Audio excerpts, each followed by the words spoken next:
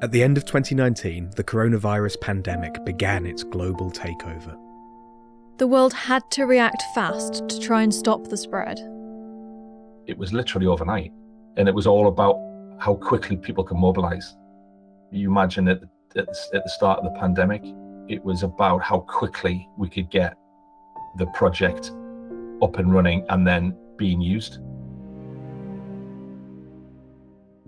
The project was a mega lab, first announced a few months after the outbreak of the virus, and large enough to cope with never-before-seen testing requirements. Because in January 2020, scientists analysed and published the virus genome, allowing the world's best laboratories to develop tests that could quickly detect it.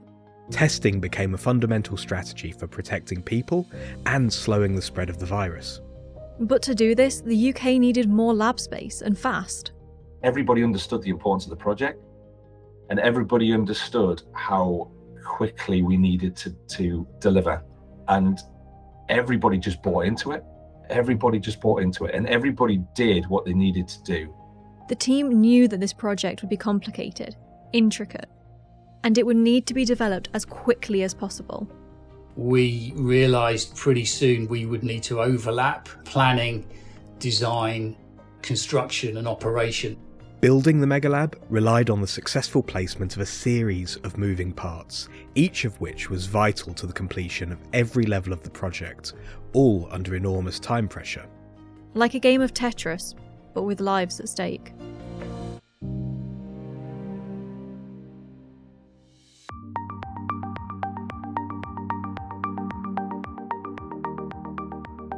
Hello and welcome to Engineering Matters. I'm Jane Sophia. And I'm Alex Conacher. And for this episode, we've partnered with WSP to talk about the design, construction and operation of the UK's first COVID-19 megalab, the Rosalind Franklin Laboratory, which was at the heart of its pandemic testing infrastructure. MACE project director Steve Cundall has just explained how critical the project was, and as a project that relied on the efforts of lots of different experts, we also spoke to designer, WSP, architect, HOK, and the UK Health Security Agency, which owns and runs the Rosalind Franklin Laboratory.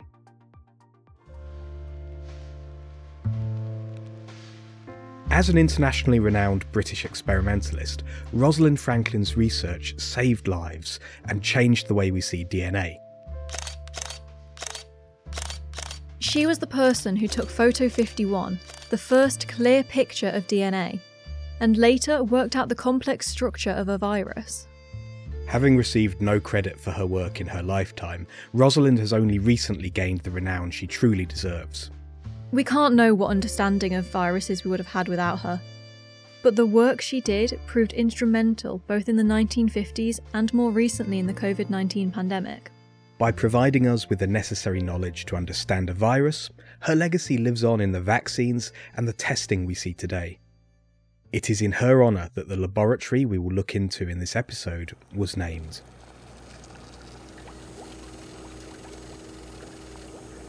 Simply speaking, a lab is where sample testing can be undertaken to provide objective analytical data.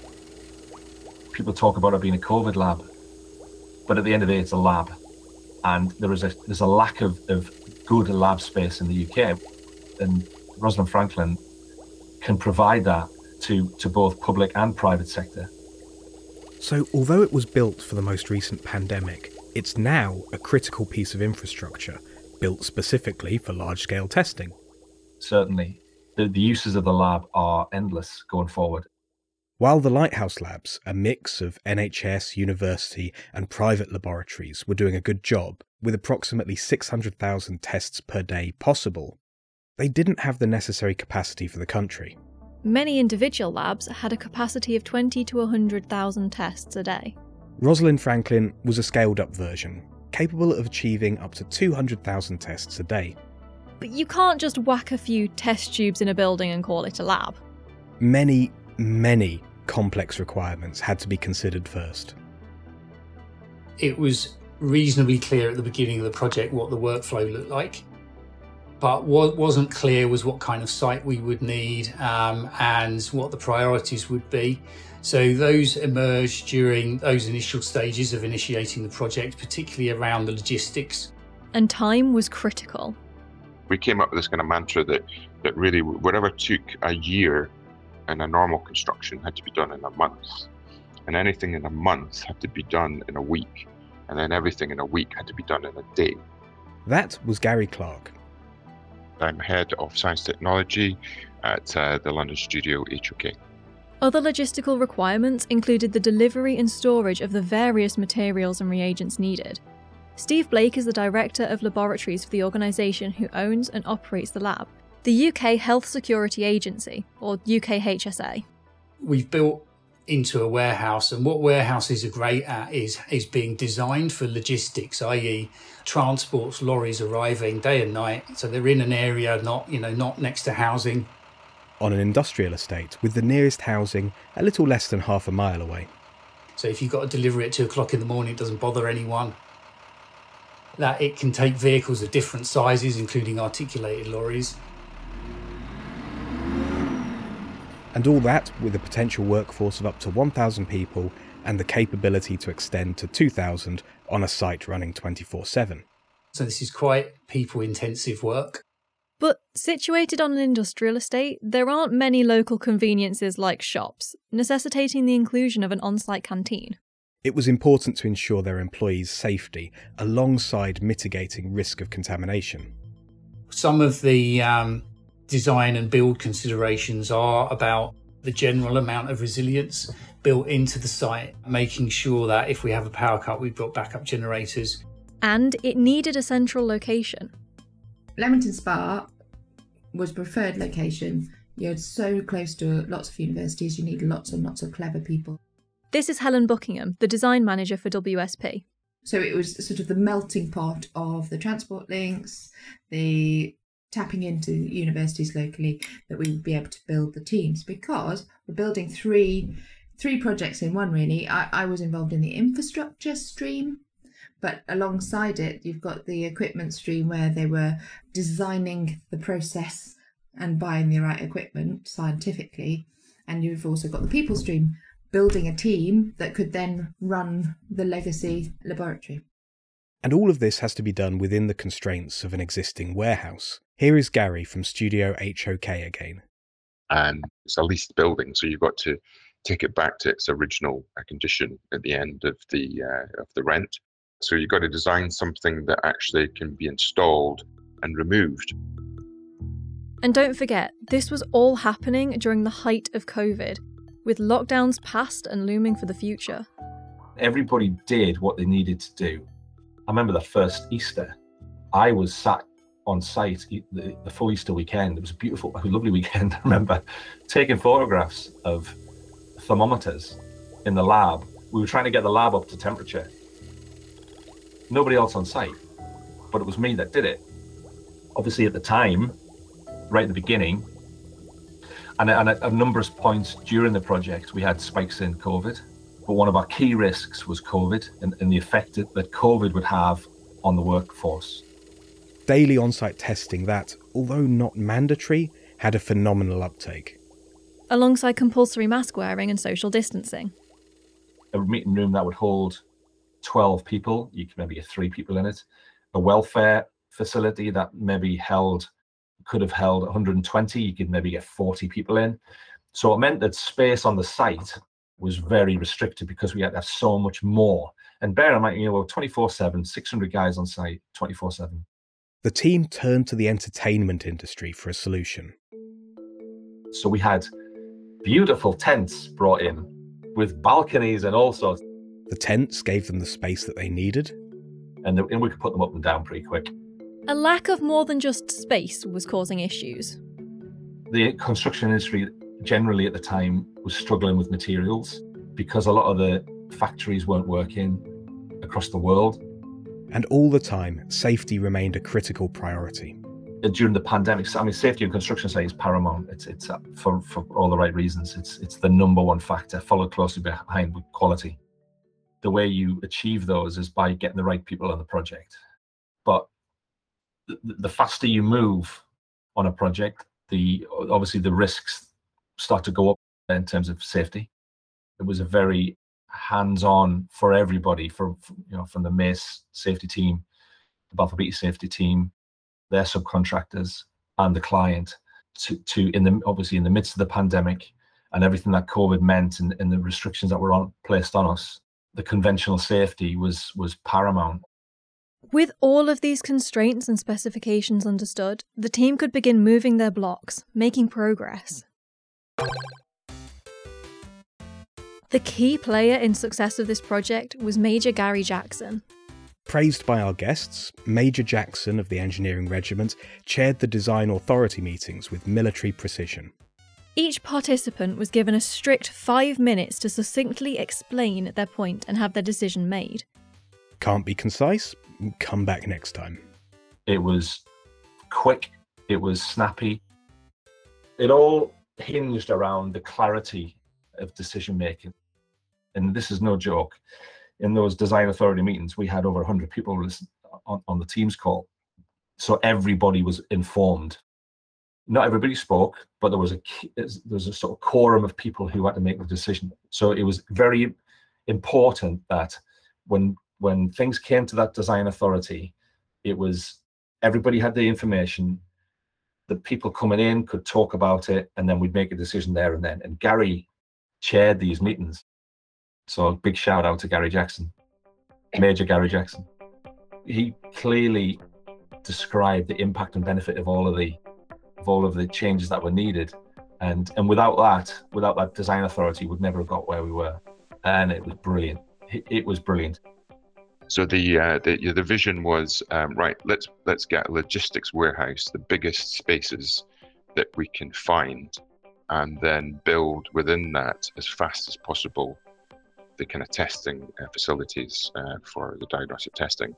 And so it was using the principles of the Nightingale hospitals. But the Nightingale hospitals were open plan, and the Rosalind Franklin lab had to have enclosed boxes within the larger space. Gary's design team had to decide how these enclosed boxes would all fit in the pre-built space of the warehouse.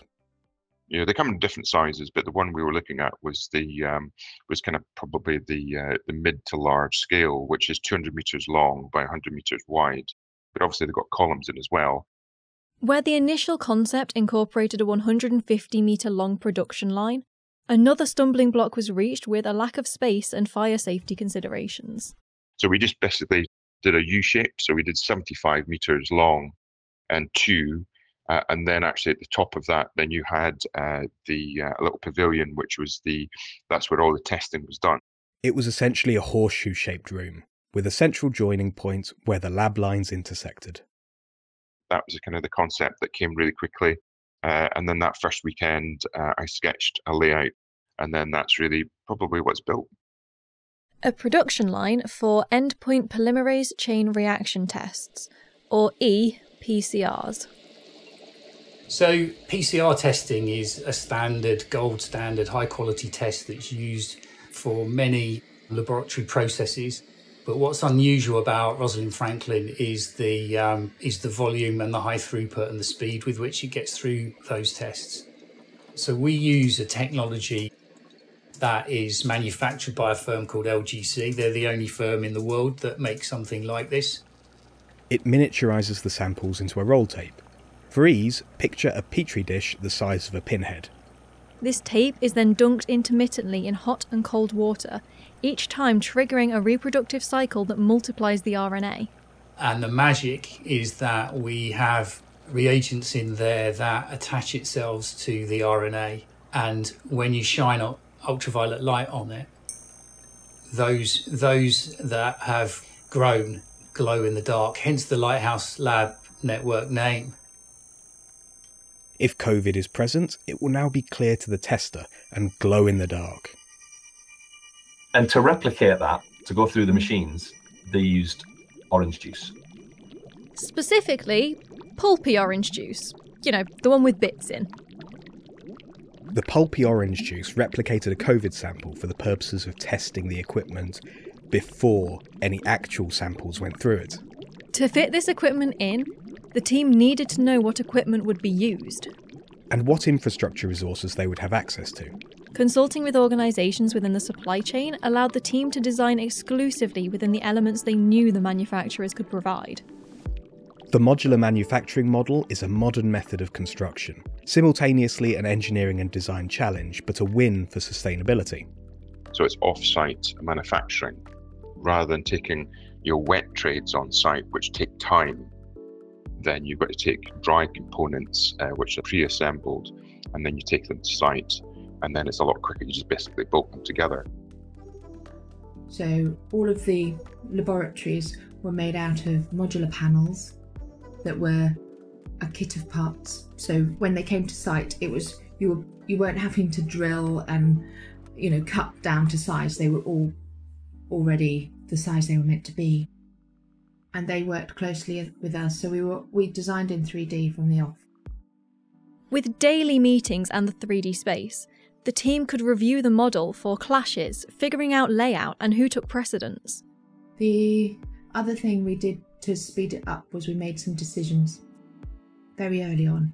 No breaking the slab unnecessarily, so all of the drainage is vacuum drainage, and surface mount the electrical. So whilst you can, have fully coordinated electrical in with the walls, beautiful lines, we didn't need that. You need it to be cleanable, you need it to be workable. The idea of that is that you're minimizing the number of interfaces that you have at any one time, so you can speed through the design. As pieces started flying down thick and fast, the team and Major Jackson decided to split the decisions into 3 streams that Helen outlined previously: infrastructure, equipment, and people. Practicalities for all of these aspects aligned often along the course of construction. The design had to consider the people using it, and while this example is fairly typical, simultaneously working on construction and lab work is less standard. The way the project was designed allowed us to do progressive handover and allowed the speed, and I keep talking about cadence, but that cadence of handing over lab lines progressively whilst construction was going on. Imagine this is a forensically clean environment that they're working in next to a construction site. One of the key components that allowed this was the separation of each lab and accompanying equipment. We were trying to maximise the number of work faces people could work on. So we were building line 1 and 12 and trying to build in the ducting for all the air handling was done in modules. Situated above their individual labs, the EPCR kits had to be installed using cranes and, once in place, remain accessible for workers. So, there was a lot of constructability that was considered and needed.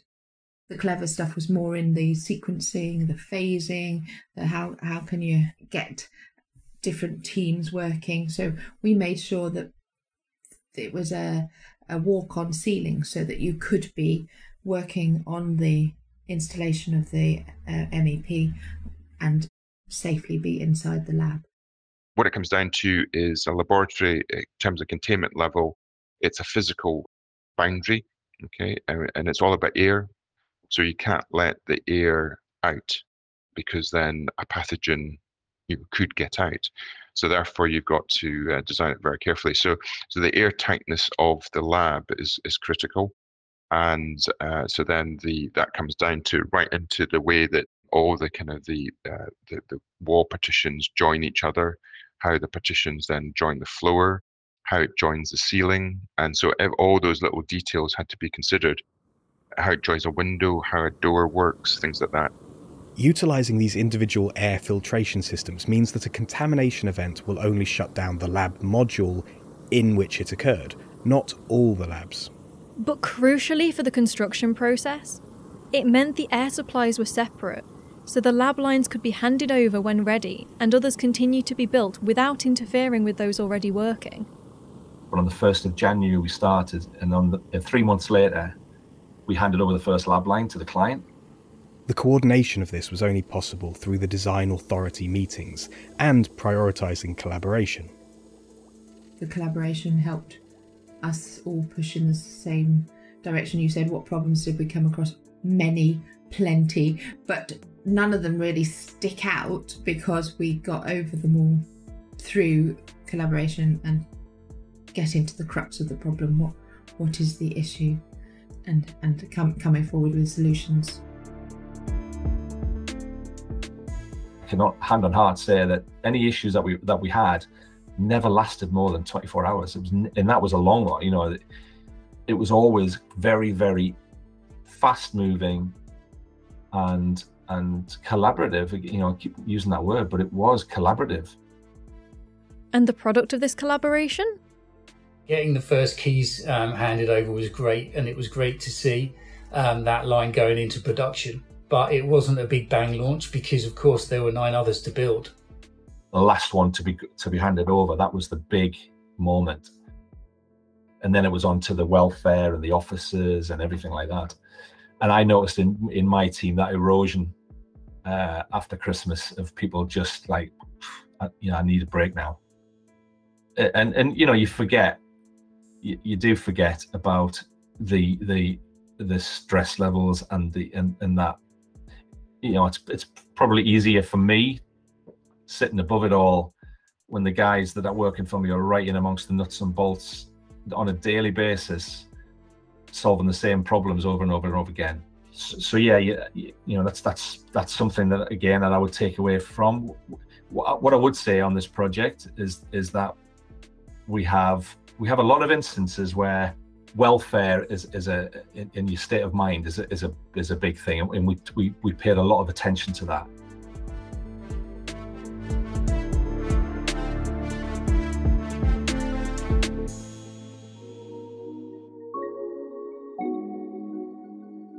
What the team is perhaps most proud of is the legacy that their collaboration has created. It was always going to be a legacy. There was lots of synergies with the Nightingale hospitals, but they were always a temporary measure to get over a horrific situation. This was gone into knowing that it would be there for future. So the legacy here really is to create a large testing facility that can contribute to the country's health care. Now, we're currently in discussions with various others about how we go about doing that. Certainly, the uses of the lab are endless going forward, and that's something that I'm hugely proud of. But this has been a real success, you know, and is a real legacy, and we're incredibly proud of it. The lab has processed millions of tests over the course of the COVID pandemic. We helped in the COVID in sort of controlling that COVID spread, but at the end of the pandemic, we're left with this fantastic facility that weren't there before. We've got all these people now trained in lab science that weren't available before. So yeah, going forward, who knows what the lab will do? Who knows? But it's a facility that's there and ready to be used, which is great.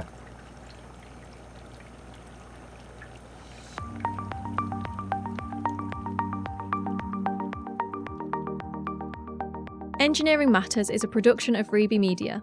This episode was written and produced by me, Jane Sophia, co-hosted by Alex Conacher, editing by Bernadette Ballantyne, sound engineering by Ross McPherson, series supervision by John Young, and our own overnight sensation is Rory Harris. Special thanks to our episode partners WSP, and thanks to you for listening. You can find Engineering Matters on all podcast apps, on our website engineeringmatters.reby.media, on Facebook, on Twitter, and on LinkedIn.